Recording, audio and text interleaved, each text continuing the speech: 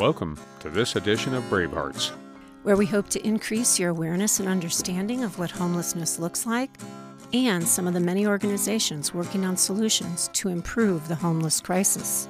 We are your hosts, William Wallace and Betty Louise, and these are the Bravehearts.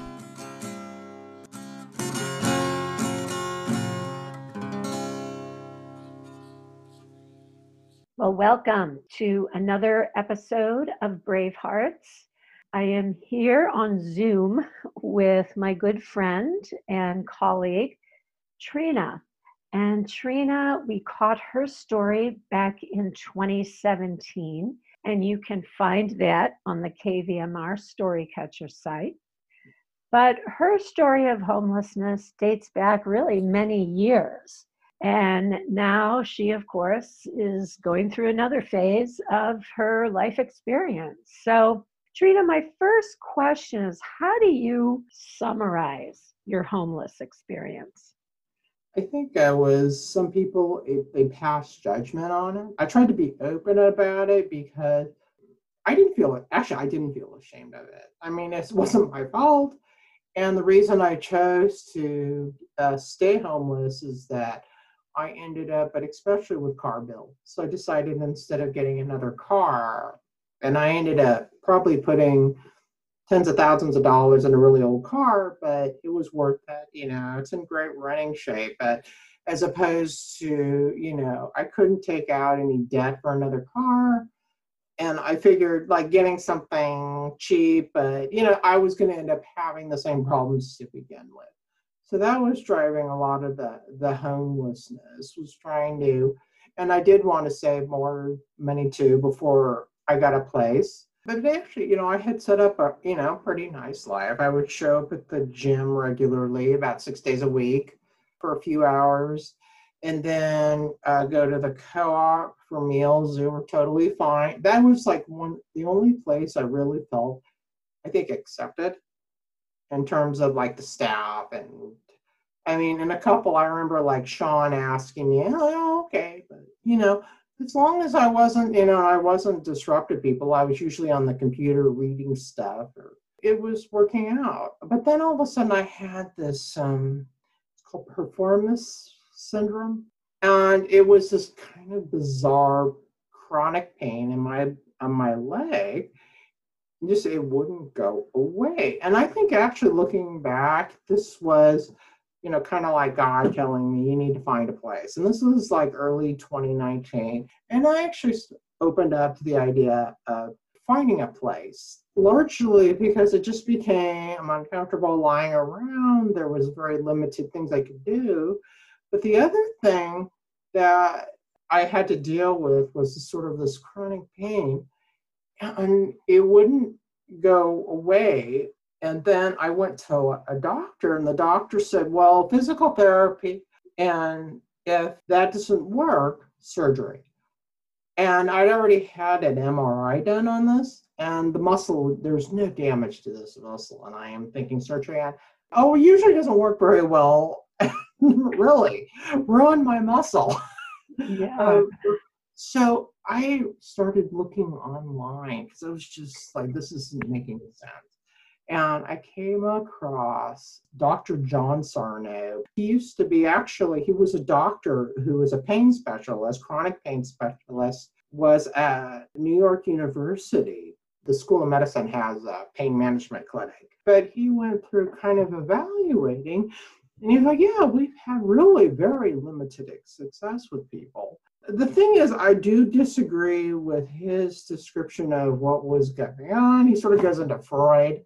You don't really need to. I think what happens with each and every one of us is that we become too much of something. So for me, it's, I think it was anxiety, but also what happens is I think you get messages. The body sends pain signal when it wants to move on from a rough situation. And this situation was rough, namely because of the police, which I'll get into later. What I began to get an appreciation for through Sarno's work is how the mind can trigger pain because it's something else. It's not being resolved psychologically. The other thing is I also have kind of like this middle and lower back pain, and it'll show up if I get really like anxious about something, and it'll show up. But I keep with my routine. But the thing is to manage the thoughts. We're never trained to manage the thoughts that come with it. Clearly, Trina, you are this incredibly intelligent woman. How on earth did you end up living in your car? For years. For years. Yeah.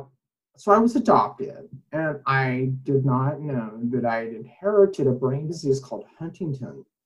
So this is a disease that it's a brain disease. It attacks the entire brain, and it starts like in childhood.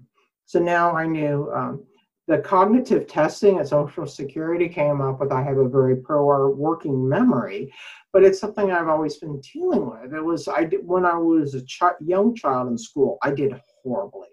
So what happened is actually the teachers all thought I was stupid. I remember there was a meeting with a school psychologist, and the reason I remember it is that he was a mess. His office was, and the thing I have to have like in my own space is like very well organized and stuff, but I think it's another thing it's an adaptation from the Huntington's, the lack of working memory. So I always have to keep things organized.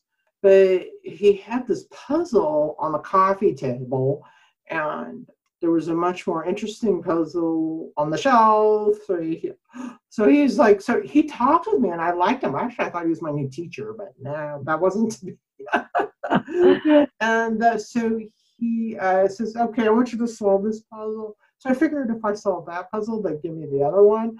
And I did easily. And but then I said, can I have the other one? And he goes, no. Can't ever get a break. Yeah. Apparently, so he told the teachers quite the contrary. She's probably got an IQ between 130 and 140. He figured maybe some sort of developmental issue. But I really didn't start doing well in school until I could write things down. Okay, that helped. But I think it took me till probably intermediate school, junior high, before I started cranking out the grades. But you did end up cranking out the grades because you ended up going to Harvard. Right. I had asked my mother, it was like actually, I think my inverse version of teen rebellion. Most teens rebel outside society, but I was being written off, and I felt it. But even in my family, and I asked my mother, I think it was about 12. She was the only person, much sure, who didn't write me off. She was always like very accepting and supportive, which I think helped a lot. She says, well, that would be Harvard.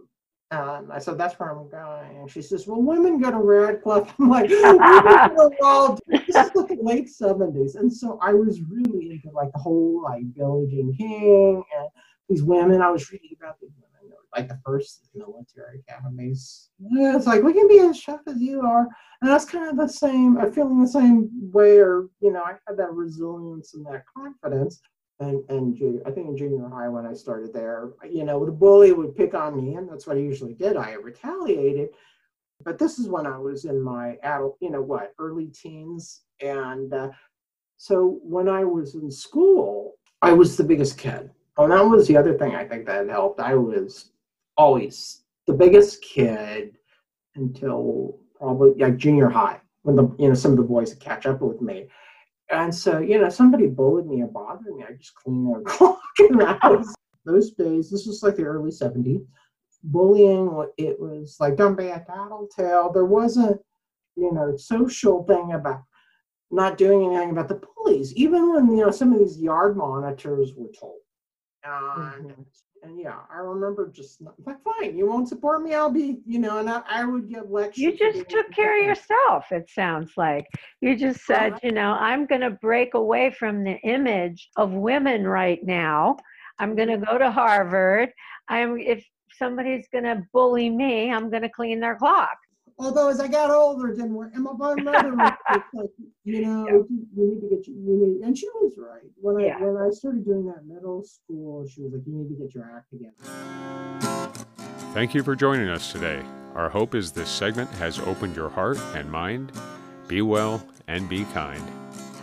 This project was made possible with support from California Humanities. Thank you for joining us today. Our hope is this segment has opened your heart and mind. Be well and be kind. This project was made possible with support from California Humanities, a nonprofit partner of the National Endowment for the Humanities. Please visit calhum.org.